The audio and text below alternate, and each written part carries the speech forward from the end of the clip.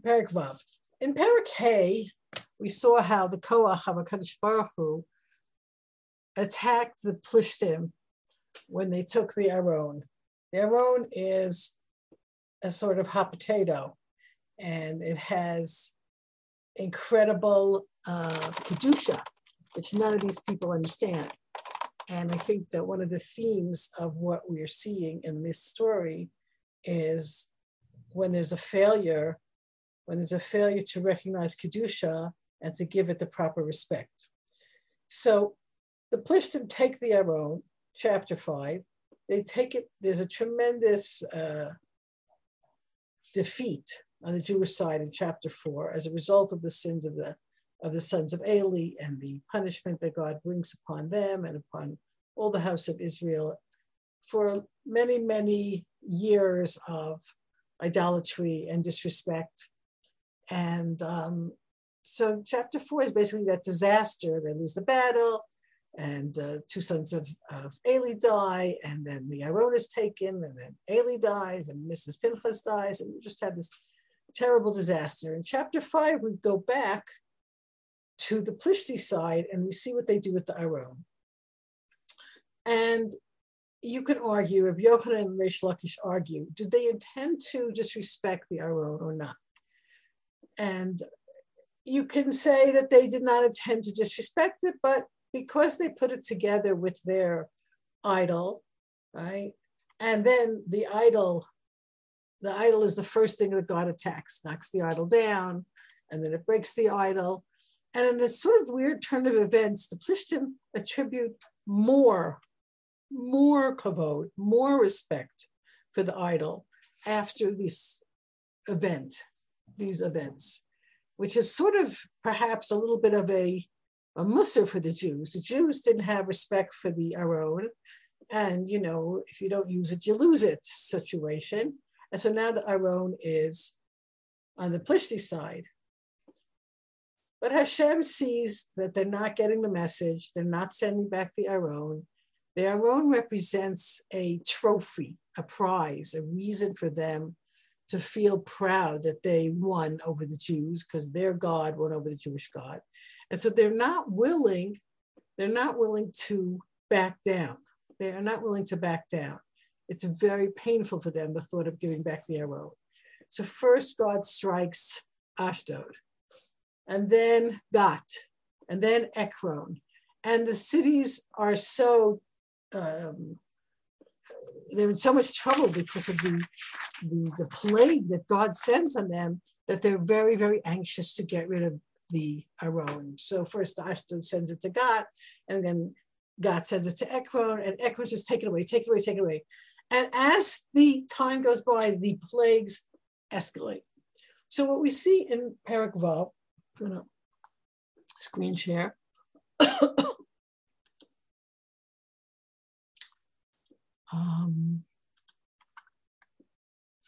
Okay, so we see in Perek Vav, it's pretty much a narrative. I've broken it down a little more than they do. They break it down here just in terms of the action on the Plishti side and then a little bit on the action on the Jewish side. But I would break it down much more than that. I would say the first 9 psukim are, what do we do with this thing? And then the next, the next 2 psukim are the plan executed. And then we switch here in Pasuk Yud Gimel to what happens on the other side. We switch back briefly when the Plishtim leave, and then we go back to the Jewish side. So we have a kind of counterpoint of what's going on the Jewish side, what's going on the Plishti side. So the Perek starts with this sort of very, Shmuel Aleph. Vayhi Aron Hashem b'stei Plishtim shiva chadashim.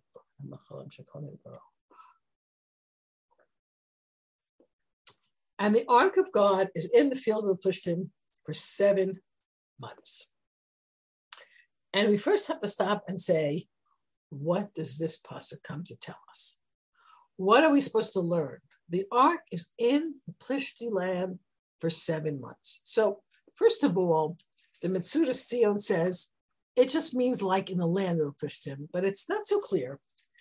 If it's in the land of the Plishtim, then we're saying the total of the time that it's been in captivity is 7 months. But it's possible to also say that everything that happened in chapter 5, going from Ashdod to Gad to Ekron, that was in the city, so to speak, and now it's actually in the field because they don't know what to do with it.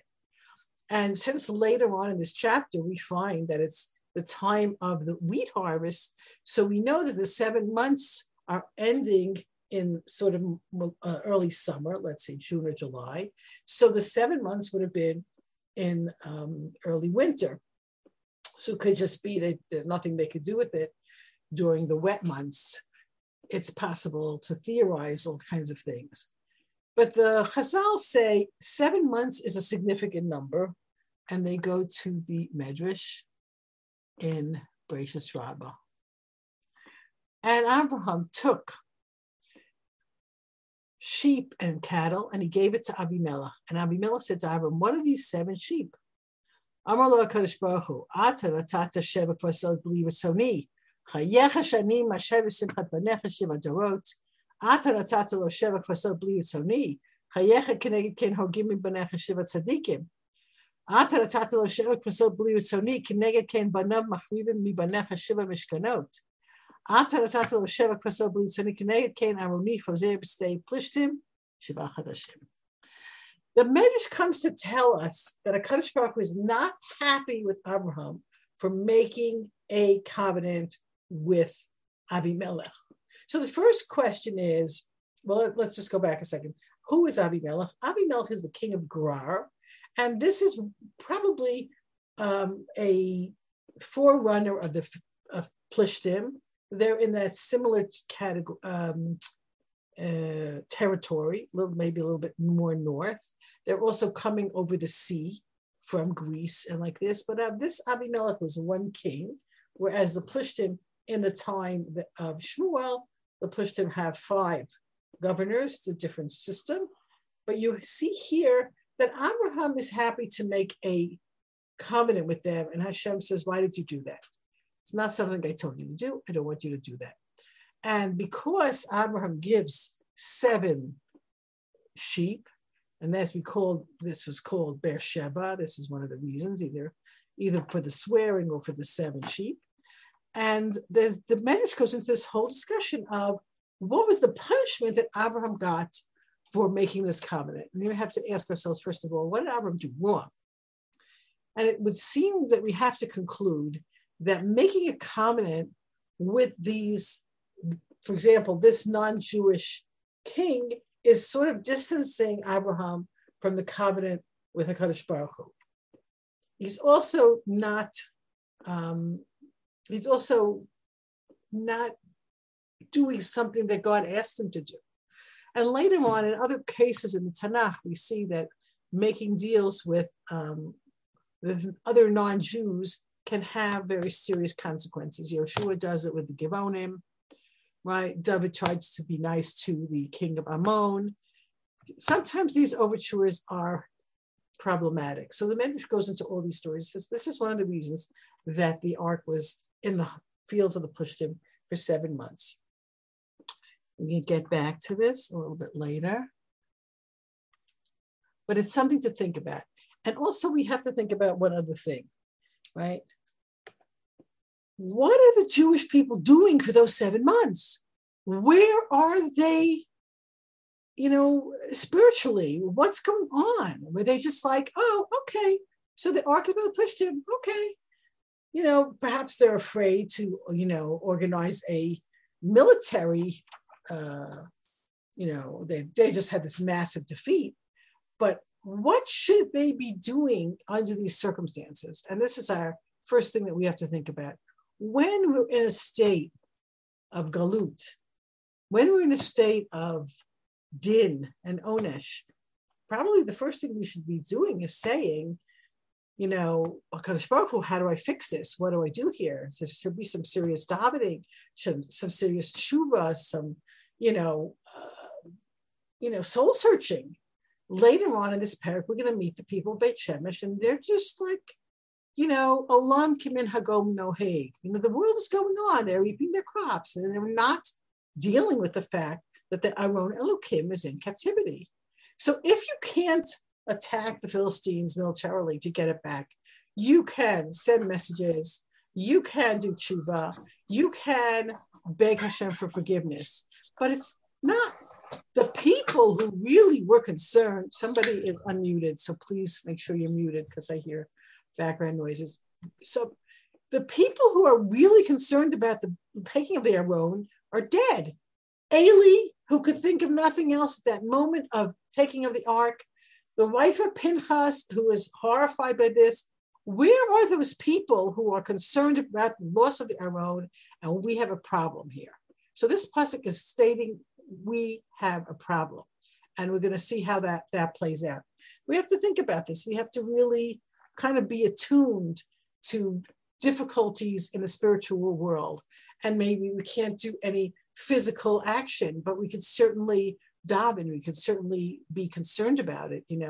I refer you to the story. I was talking to my students about it. I find that a fascinating story would happen with angels, right? So this is the latest. Okay, you see the story. This man, Omer Bar-Lev, for those of you who don't know the story, he's a left-wing politician and what shall we say? After not managing to get a good position in the government, he led protests. And one of the protests he led was outside the house of Gershon Edelstein, Zecher Tzadok Livracha. And in an absolutely, I think, in a certain sense, awe-inspiring demonstration of Kavod Torah, the grassroots Haredi world said, we're not buying angels' bread, and they weren't the only ones. Many, many religious scientists stopped buying angels, and they scoffed at it. In that picture, this is one of the owners of Angel's Bakery. They are sitting at the shiva of Rav Edelstein's, I believe these are sons, I can't really see, and they came to apologize after weeks of being boycotted, and I feel that it was a great demonstration of honor of the Torah. Right? You cannot protest in front of the house of the Gadol Hador, who was a man who always wanted peace, who met the first protest with Rogelach and Cholent, go out and bring them food. You cannot make such a disrespectful demonstration and get away with it. And that was a really, I feel that there was a big Kiddush Hashem to just show them that you can't do this. And they took the opportunity of the Shiva Nebuchadnezzar, really, that he passed away a couple of weeks later. They took the opportunity of the Shiva to say they were sorry. So I don't know if it's business or not business, but it needed to happen. Okay, we digress. But I just want to make the point. One of the things that we take out of Perek Vav is you have to have kavod for things that are b'kedusha. You cannot be cavalier. You cannot be disrespectful. And there is a balance to maintain between loving HaKadosh Baruch Hu, wanting to be close to HaKadosh Baruch Hu, and being happy, and having the proper respect for holy things. Okay. Pasuk Bet. Yikru Plishtim Lakonim Lakosmin Lemor. Mana Selaron Hashem Hodiunum Bamen Shafenulim Komo. 7 months have passed. They're fed up already. The roads have dried up. Time to send it away. They take two categories of helpers. The Kohanim, those are the ones who deal with the holy stuff, right? They're religious people. And the Kosmim, who the kind of magicians who are supposed to be telling them, through their powers, what's actually happening. And they have two questions. Now, the Malbim and the Barabin will go through this story with the questions. It's very interesting. Question number one is, Mana Selaron Hashem. What are we going to do with the ark? So should we give it back is basically the question, or should we not give it back? And this is a very big political question. It's not just a holiness question, because giving it back is a statement of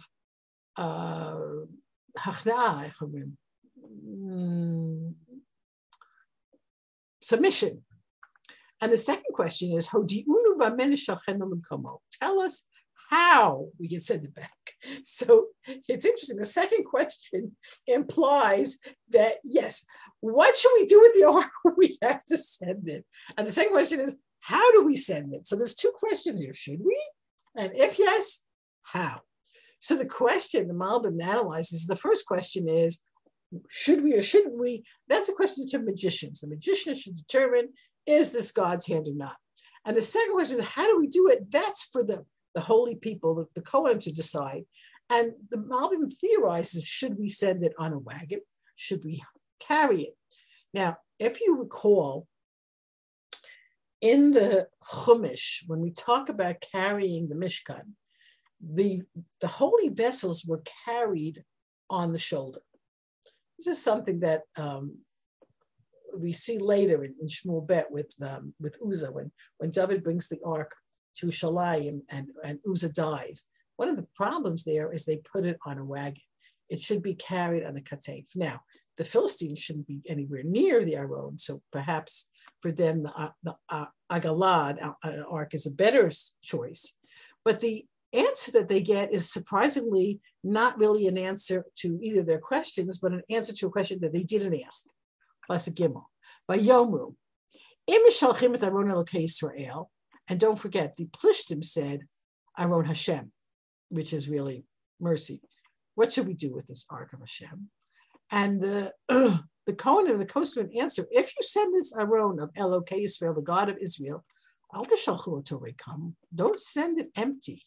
Ki hashev tashivu lo asham. You must send it back with a guilt offering, as teirafu. Then you will have a refuah. B'nodalchem, and you will understand. It will be clear to you. Lamalo tasuya domikem. Why wouldn't he take his hand off you? Why wouldn't he stop hurting you? So the language here is a little bit difficult, but let's just try to understand what they're being told. They ask, should we send it back? Should we send it back? And if we send it back, how do we send it back? And in the back of everyone's minds is really a sort of, it seems to me, anyway, in my humble opinion, it seems like they all know that it has to be sent back. But they still don't want to admit it. Even back in chapter 5, the people of Ekron said, right? They gathered all the Sarnim and they said, send the ark of God back to its place. It's killing us all. And now, after time has elapsed and they say, what should we do? What should we do? And they said, you know what, you have to acknowledge the fact that you have been punished. You have to make some sort of offering to prove to Kadosh Baruch Hu that you are sorry. You can't just say, okay, take it back. Right? You have to say, we made a mistake. You have to do something to, and it's very interesting because this is not something they expected. Like, well, yeah, but it's like, if you don't do that, then why should God forgive you? But if you do that, if you tashivu, if you return, and this has the language of tshuva, if you are sorry, if you return this asham is the guilt offering, milshon ashma, then you will be cured. And then you will know, right? Then you will know, because if it's going to be clear, if you give it back and you give back, an offering and I'm sorry, and it doesn't help, it will be very clear. But it should be that God will forgive you at this point. And so their suggestion is, so, okay, you want us to do an Hashem. What should we give him? Mispar Sarnei Plishtim Chamisha Torei Zahav Chamisha Torei Zahav. I'm sorry, I find it amusing. Okay, so in the minds of these people who deal with Plishti holy stuff, the Kohanim, the Kohanim, the magicians, in order to show God that you're sorry, you have to take an image of the plague and create it in gold, so that you're giving a recognition, a haker davar. This is what Rashi calls it when it says asham, right? Heker davar shatem modim shem altimo. A way of showing God, yes, we understand that you are now punishing us for what we did, and we're sorry. So there are 5 principal Plishti cities, and we should make 5 golden hemorrhoids and 5 golden mice. And Radak points out here that this is a proof to the, I think I told you this extremely horrible medrash on this plague. Now, it's Techorim, because today in modern Hebrew it's called hemorrhoids, and afalim are a euphemism for that, but it's all it's connected with the rodents, with the mice. And later it says here in Pasuk Hey, "Vasitim salmei afalechem cherkorechem, et salmei achberechem hamashchitim et haaretz." In other words, something about those rodents, those mice, are destroying the land. Now, Radak says this is a proof of the Medrash. The Medrash says that these mice were attacking them in the outhouses and well, it's pretty horrible, pulling out pieces of their intestines, really nasty stuff.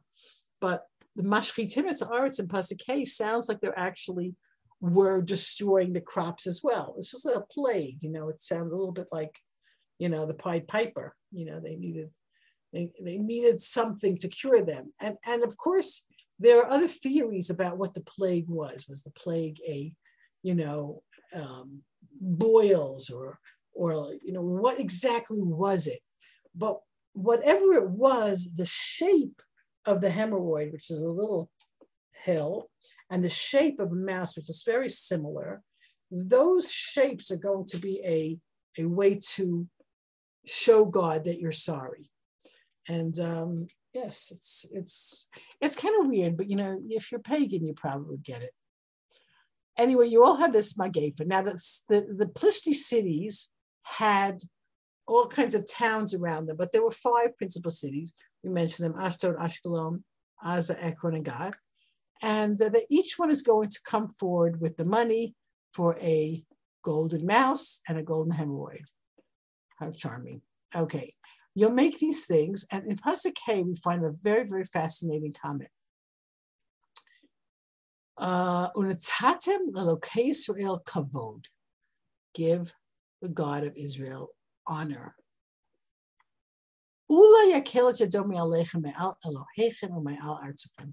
They're still stuck on the way God punished Dagon, and they say, well, God will lighten up. If you remember, at the end of Perek, it says, Kavda od yad Elokim sham. God's hand was heavy.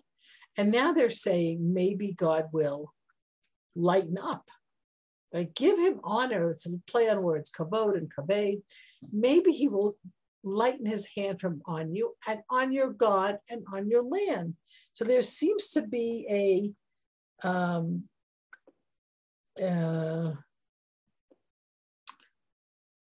a feeling that God is punishing Dagon still, and that they have to release Dagon from this curse. And then in Pasuk Vav, "V'lama techabdu et levavchem kasher kibdu Mitzrayim v'paru et libam, halo kasher hitalel bahem ma'ishalchu ma'yelechu." And now it says, the Plishtim are still having this discussion. Why should you harden your hearts? Now, it's not actually tachbidu, but techabdu. Why will you make your hearts hard? And of course, right away, that's a key word. Who do we know in Jewish history made his heart hard? Paro. And then what happened in the end? Every time Paro hardened his heart, they got another plague, right?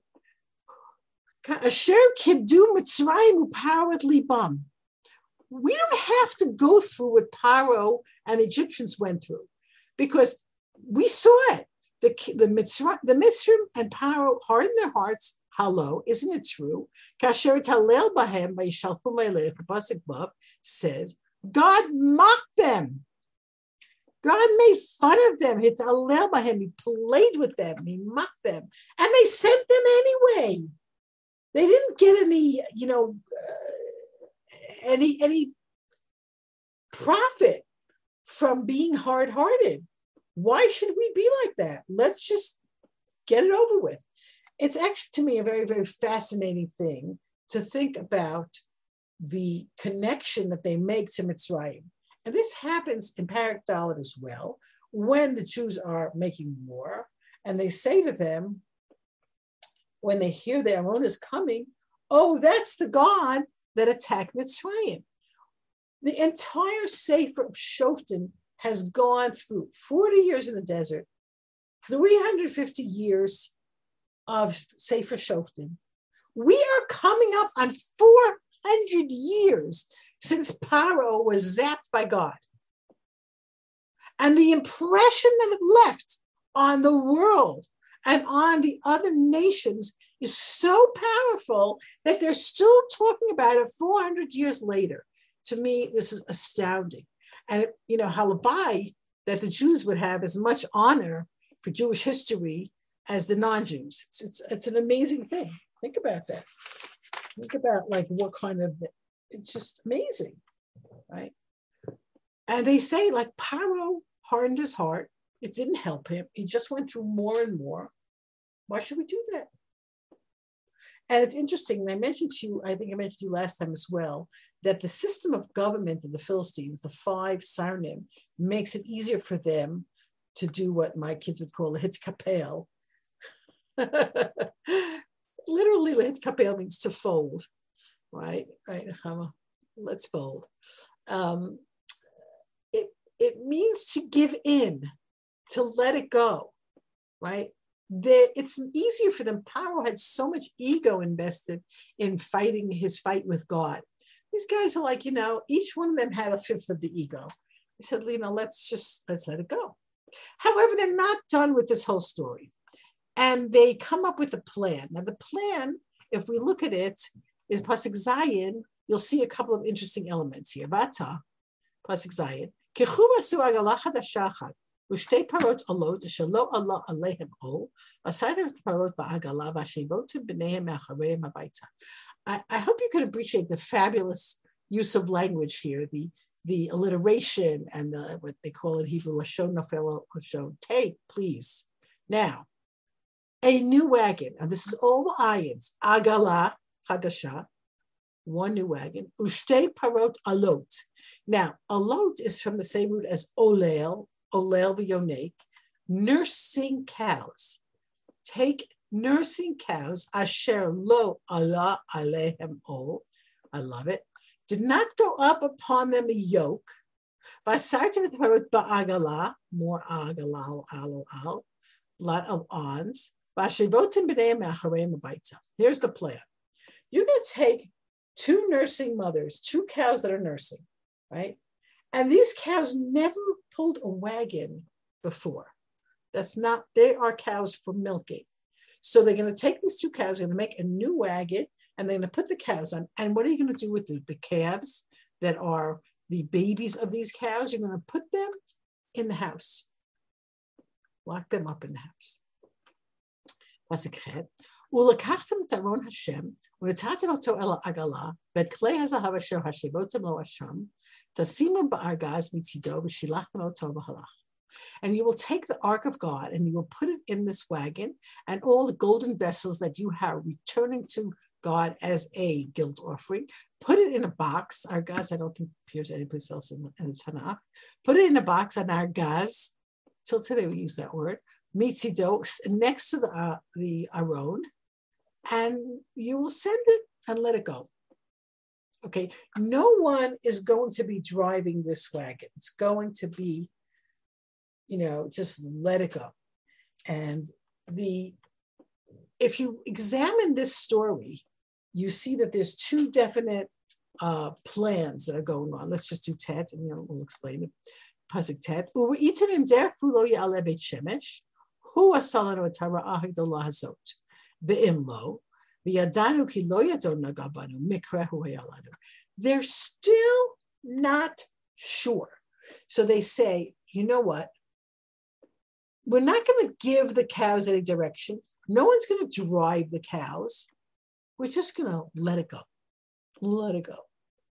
right? That song, I love that song. Okay, and you will see if it's going on its border, going up to Beit Shemesh, in other words, God did this evil, this great evil to us. And if it doesn't, we'll know it wasn't God's hand. He didn't touch us. No Nagia here. It was just a mikra. It was just a coincidence. Now, if you look at this map here, okay, which is a little bit sideways, you see here the ark started in Shiloh, came to the battlefield of Ebenezer and Afek, went down from there, captured to Ashdod, from Ashdod to Gat, from Gat to Ekron. It's been somewhere here, and here's Beit Shemesh. So east of Ekron, the closest Jewish city is Beit Shemesh. So this seems to be some sort of border here. If it goes on its border to Beit Shemesh, right, then we'll know that it's all been God. And if it comes back home, we'll know that it was just a coincidence. How will they know? So they have set up here one final test. The manner of sending back the ark is one final test. They're going to set up all the, oh my gosh, I'm forgetting my English. All the factors that will have it able to go back and they will be calm. In other words, the ark will be in the wagon and all those little golden hemorrhoids and golden mice, which is just so beautiful, all of them will be in a box with the Aron. So that if it goes back to the Jews, it's all ready to go back with their guilt offering, right? So we take that ark and the box of golden vessels and we put it in a wagon that never did anything before. And we're going to have 2 nursing cows pull the wagon. Now, back in the barn are the little calves going, Mommy, come back. And you know, the cows want to go to their babies. So nature is going to be fighting here with God. In other words, the natural thing for these cows to do, not being given any direction, would be to turn the ark around and go back to their babies. And the Chazal say, more than the calf wants to nurse, the cow wants to give suck to the child. It's very natural for anybody who's been a nursing mother. You know how that feels, really. And you're telling the cows to do something that's completely unnatural. So you have here a built-in experiment. The cows are going to go against their nature and go to Israel. That's the proof. Now, the other side, the flip side of this test is that a lot of this can be interpreted as honor for the ark, because these are animals that never did mundane work. This is a new wagon, right? There's something, you know, the Asham is there. A lot of what they've done is respectful, but definitely it's their last ditch test of this situation. Okay. Now, Pasuk Yud, Vayasu Anashim came, Vayikhu shtei parot alot, Vayasu ma'agala, vet b'neihem kalu b'bayit. And the men did so, and they took the 2 nursing cows and they tied them up in the wagon, or to the wagon, I should say, and their sons, they tied up in the house. Now, kalu is milshon kele. The aleph is missing, like a locked up, right? And Pasuk Yud Aleph, Vayasimu taron Hashem el agala, et ha'argaz, et achberei ha'zahav, et tzalmei tchorehem. And they put the ark of Hashem in the wagon and the box and all the golden mice and the images of the hemorrhoids. Sorry. 5 golden hemorrhoids. It sounds like a Christmas song. Excuse me. All right, so it's just so bizarre. And the funny thing is, you know, they really feel they're giving God honor. Like God really needs golden mice. Like who needs golden mice? It's so strange. Okay, and now we have a pasuk that's just unbelievable. Vayisharna haparot. Vayisharna is a strange word. We'll come back to it. But let's just go. They went straight. The cows went straight baderach al derech Beit Shemesh. B'msila achat halchu haloch v'ga'o v'lo sor yaminu smol v'sarnei plishtim holchim achareihem ad gvul Beit Shemesh. The cows went straight on the path, on the road to Beit Shemesh. On one path they went. Now, anytime you see the haloch, this expression, haloch, is a makor.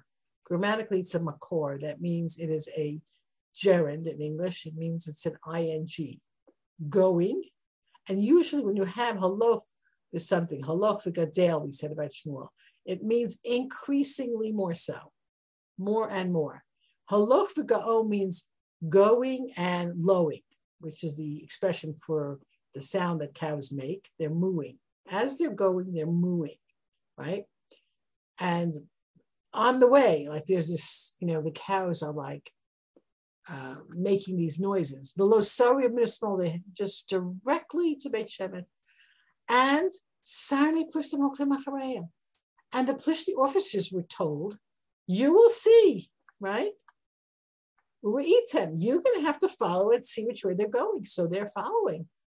Advil Beit Shemesh till the border, they can't go any further, and they're watching. It must have been an astounding thing to see that these cows went completely against their nature, directly, do not pass go, do not collect $200, straight to the border of Beit Shemesh.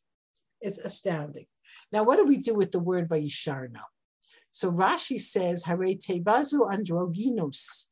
It's androgynous, right? In other words, the yud at the beginning is masculine and the nun hey at the end is feminine. What do we do with that? And milamed sha'af habladot hayu amrim shira roni hashita. Now, this is a really interesting medrash. Okay, I just want to make sure I have it for you. Oh dear.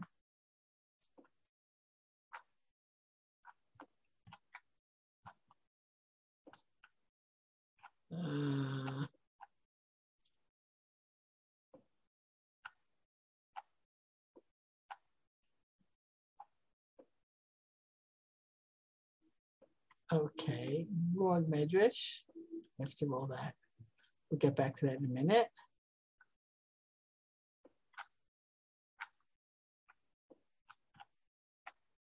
Seriously, I open it up, I prepare it, and then I have to go, right?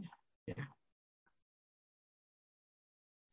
Okay, the Gemara states, right, Vayisharna haparot. What does the meaning of the word Vayisharna? Rabbi Yochanan says it means they recited a song. So you take the word Vayisharna and go, they went yashar, okay? But it could also mean they sang. So the Gemara says these cows were singing, right? And then it goes into a very fascinating discussion of what they were singing. We don't have time to go into it, but there's some examples here. What did they sing? So here, Amar B'Yochanan Mishum Meir Sha'amru Shira Rav Zutra Bartuvi Amar Rav Sheyashu Pneim K'neged Amru Shira. Okay, that's a really one that the cows, as they went straight, their heads were turned toward the ark and singing. So this is really wild. And what were they singing? Rabbi Yochanan says, Az Yeshir Moshe. And that's also very poetic because what does it say? Shir Hashem ki ga'o ga'ah. And they are haloch v'ga'o. So their ga'o is with an ayin, this is ga'o with an aleph, but you see the connection, right? And then Shmuel Aleph says, Mizmor Shir Hashem shir chadash ki niflos asa. Wonders that God is doing. Hoshia lo yamino, Hashem melech yiguzu amim. I really actually like that one because the next pasuk is Yoshe Pruvim Tenat Oretz, and that's the Aron Yoshe Pruvim. Beautiful things. Roni hashita stuff. What is this all about? Why are they coming up with song after song that the cows were singing? And it's a crazy kind of miracle because we know how much we get excited when Bilam's donkey talks. And now you have these two cows singing. So this is for you, Rebbetzin Ruthie. Remember Elsie the cow? Yes, I do. Borden's Elsie the cow. The singing cow. Do-do-do-do-do-do-do-do. It's hilarious. Anyway, that's what I always think of with this. So the point, why is the Midrash going into all this stuff about all the different songs? Right? Why? What's going on there with the different songs? Thinking about the cows singing.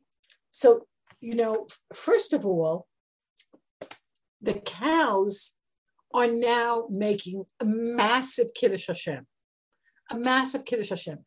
The Plishti Sarnim are watching a miracle and they're following them. These are the leaders of the Plishtim, they're following these singing cows, and the cows are singing praises of God, right? And they're like a lot of beautiful psukim from Tehillim, which wasn't written yet, but all of this is so amazing. And the Malbim goes into like 5 miracles, each one of these things. They went to the right road, they went on one path, they were singing, they didn't go to right or left, the Plishtim were going after them, and they straight to their border. Unbelievable miracles. God is really showing, this tremendous Kiddush Hashem. So the cows are part of it. It's very, very interesting. And now we switch to the little more difficult part of the story. Beit Shemesh kotzrim k'tzir chitzim ba'emek, pasuk Yud Gimel, vayisut einayim vayut haron vayismechu arot. And the people of Shemesh are down in the valley, and they lift up their eyes and they see the ark, and they're very happy. Okay. V'hagala ba pasuk Yudalid ba'al stay Yoshua b'tashimshi b'tamod sham even gdola v'yivakut atzei hagala b'taparot he'alu ola Hashem. And the Agala comes to the field of somebody named Yoshua, who lives in Beit Shemesh, and stood there. And there's a big, big rock. So they split up the Agala, and they made an altar, and they sacrificed the cows for an olah for God. Pasuk Tetvav.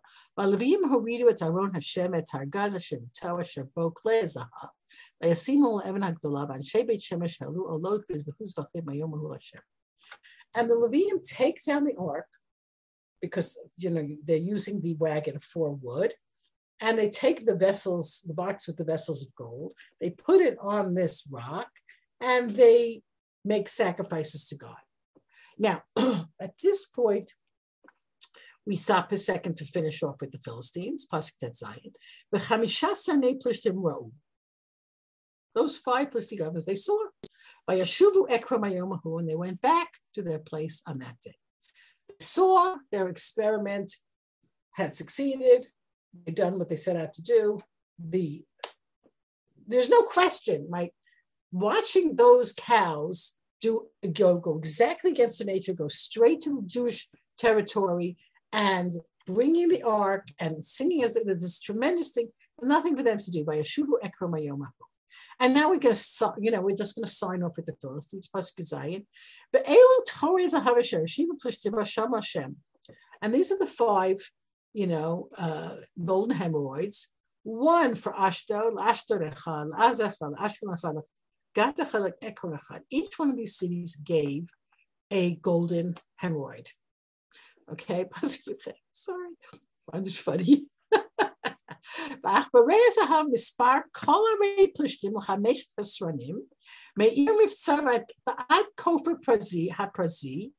Okay, now we'll stop here for a second. The mice, the golden mice, apparently the 5 Plishti cities, now you have to picture that these were the fortified cities, the ones we just mentioned. But beyond that, there were towns, and they're called banot, like daughters. There are very many towns around them. Me'ir Miftsar, that would be the 5 principal cities, these fortified cities. But Ad Kofer Prazi. Now, Prazi, we have the same expression in the Megillah of Esther, right? Prazi, when you have the Purim, right? In the town that's Prazi, it's an open town, that would be on Yudalit. And a city that has walls, that would be on Tetzvav. So you have a Kofer Prazi means an open village. So beyond the fortified cities and open villages, and the number of golden mice was not 5.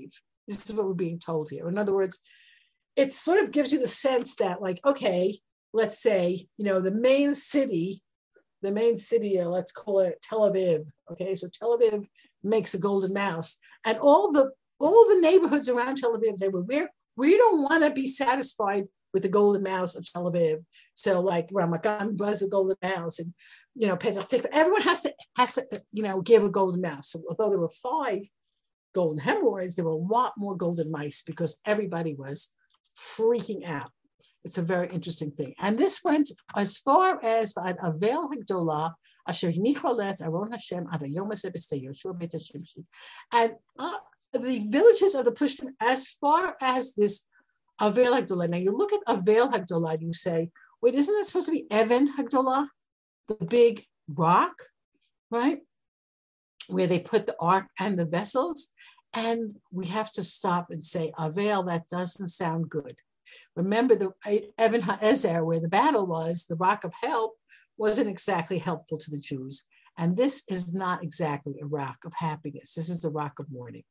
Now, interestingly enough, we finish with the Philistines. They go home, and until they go home, nothing bad happens. This is a tremendous chesed of Kadosh Baruch Hu, and a consideration of what Hashem wants the non-Jews to see from this story. But the Jews, we're not finished with the Jews. The Plishtim go home, shalom, goodbye Charlie, okay, Pasuk Yud. Vayach ba'anshe Beit Shemesh, ki ra'u ba'aron Hashem. Vayach ba'am, 70 ish, 50,000 ish, vayit'ablu ha'am, ki kashem ba'am, maka gedola. Dreadful, right? They just celebrating. The Aron came back. They're so happy. They take the cows. They make sacrifices. What was wrong?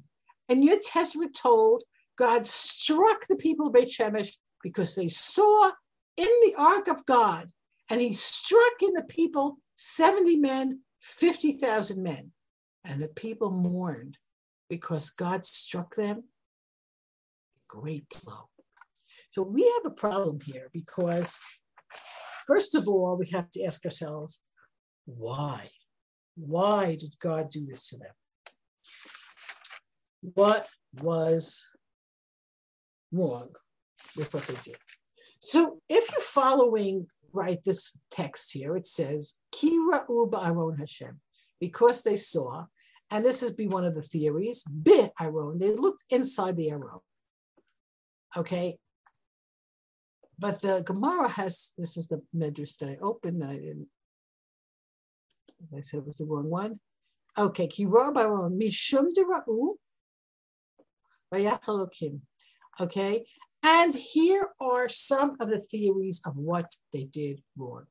Rabbi Abahu Rabbi Elazar, Chad Amar Kotzvin Mishtachavin, Chad Amar Mile Name Amur, right? And that's on the next page what they said. Okay, the first theory is they were weeping and bowing down. What does that mean? What does that mean? That means that while they were happy to see the ark, they didn't stop what they were doing. You got to bring in the wheat. So they kept on weeping. And this is a great lesson for us, because when you're doing something that's big kedusha, you should be concentrated on doing something big kedusha. You cannot be, checking your email while you're davening, for example. You have to be on point with whatever that holy activity is. That's one thought. They didn't stop weeping, they just kept on going. The next page, okay, it's the Gemara and Sota. Okay, they said, who angered you that you left, and who appeased you that you came back? Which sounds like an incredibly chutzpahdik thing to say to the ark. Like, right? What was your problem that you left, and now why did you come back? And we have it's a very, very difficult answer. Now, if you go back to that medrash that I showed you in Bereishis Rabbah, Here it says, Amar Kadosh Baruch Hu. Okay, I'm sorry, go back a bit. Rabbi Yirmiyah, Rabbi Shmuel, Rabbi Rebbetzin, Rabbi Abba, Lama Laku Anshe Beit Shemesh. The same medrash that talked about that the ark is in 7 months in the land of Plishtim. That it says, like, why were these people punished? Right? Because God, Amar Lahem, they were making light of the ark. Amar Kadosh Baruch Hu. Ilu Tanagol Toshel Achad Mehem Abdal Yam Chazer La Kam Ptachim Labiyah. Aroni b'stei Plishtim Shiva Chadashim Ein Atem Mashkichim Bo. Im Ein Atem Mashkichim Alav Ani Ashkiach Alav. Shia Lo Yamino Zroa Kadsho. Okay, and then it talks about the songs that the cows sang. Okay, going back to our psukim, right? So in other words, God is angry with the Jewish people. Said, like, where were you for those 7 months? 7 months? You know, if your chicken had gone missing, you would have gone from door to door looking for your chicken. But the ark of God is missing for 7 months, and you're busy with your harvest. Machpat lachem. There's something here that's very, very difficult.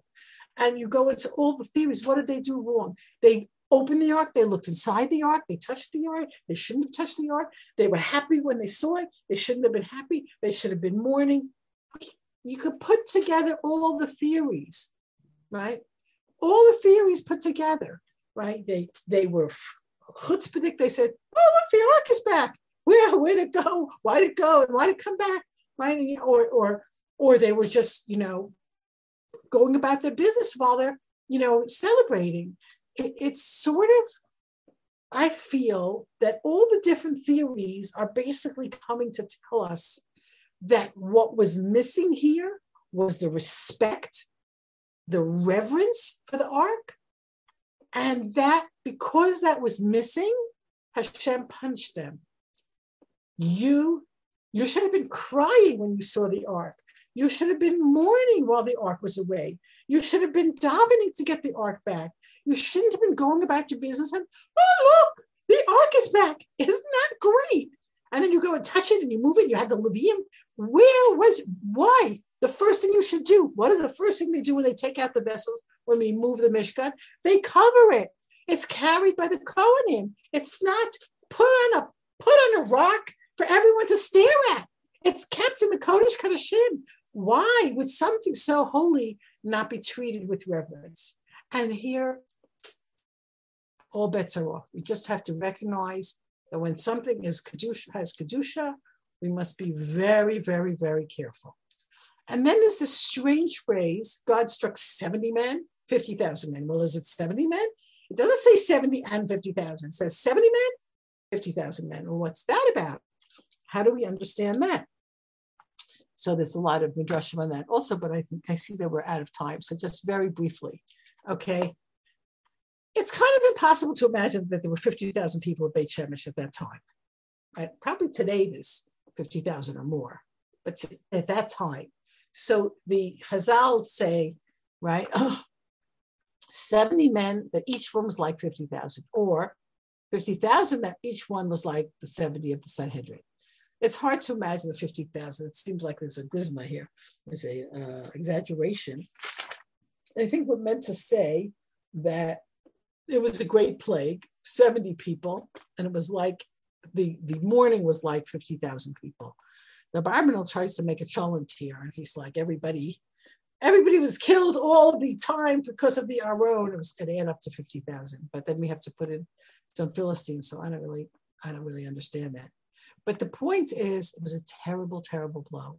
And the people of Beit Shemesh react a little bit like the people of the Plishtim.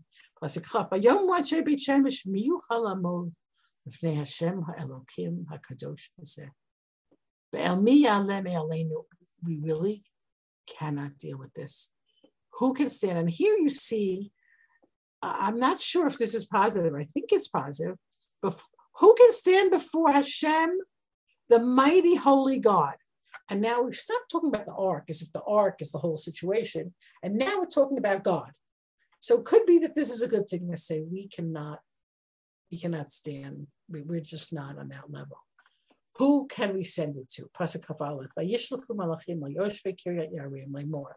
Hishivu plishtim et aron Hashem. Ridu Ha'aluoto aleichem.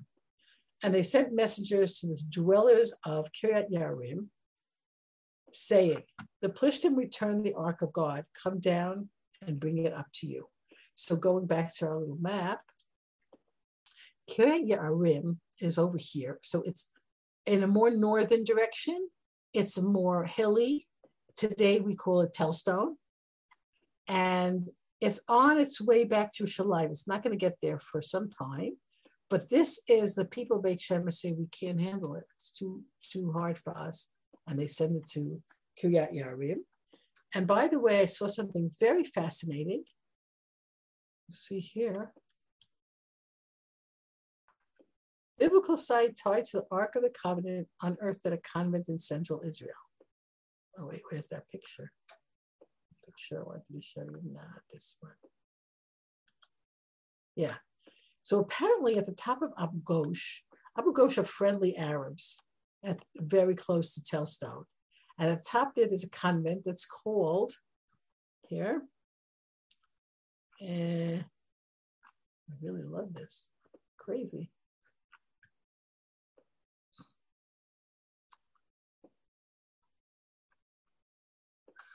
The 1924 Church of Our Lady of the Ark of the Covenant.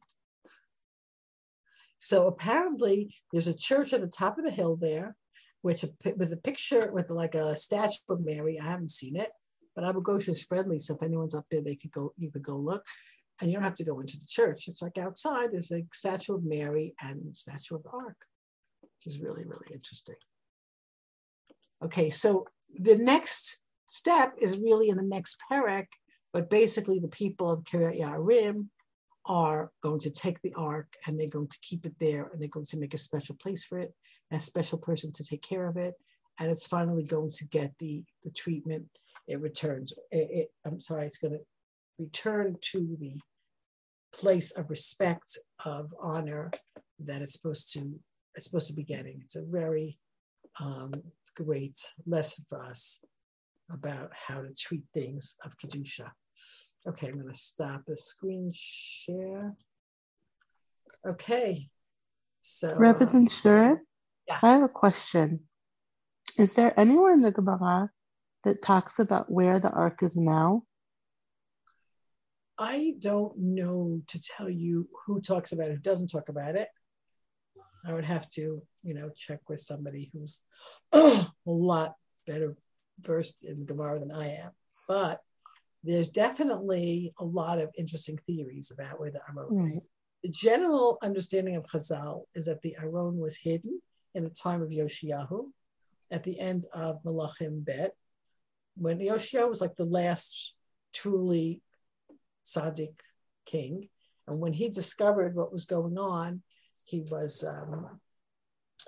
consulted the prophetess Huldah, if I'm not mistaken, who told him, this is not 100% of the text, but it's at that point that he hid the Aron. So one theory is that the Aron was never uncovered from that time, and that it was buried somewhere deep below the Temple Mount. The other theory is that the Romans took it, and that it's in the bowels of the Vatican. I think those are two of the most common theories, but we really don't know. And it wasn't in the Second Temple. The Ark was not in the Second Temple. So it's gone missing for a very long time, since a couple of generations before the destruction of the First Temple. So where is it? I don't know. Yeah. And the Aron is just this. Aron is this holy, holy object that is just, seems to have been on this journey, and now it's going to be settled in Kiryat Yarim.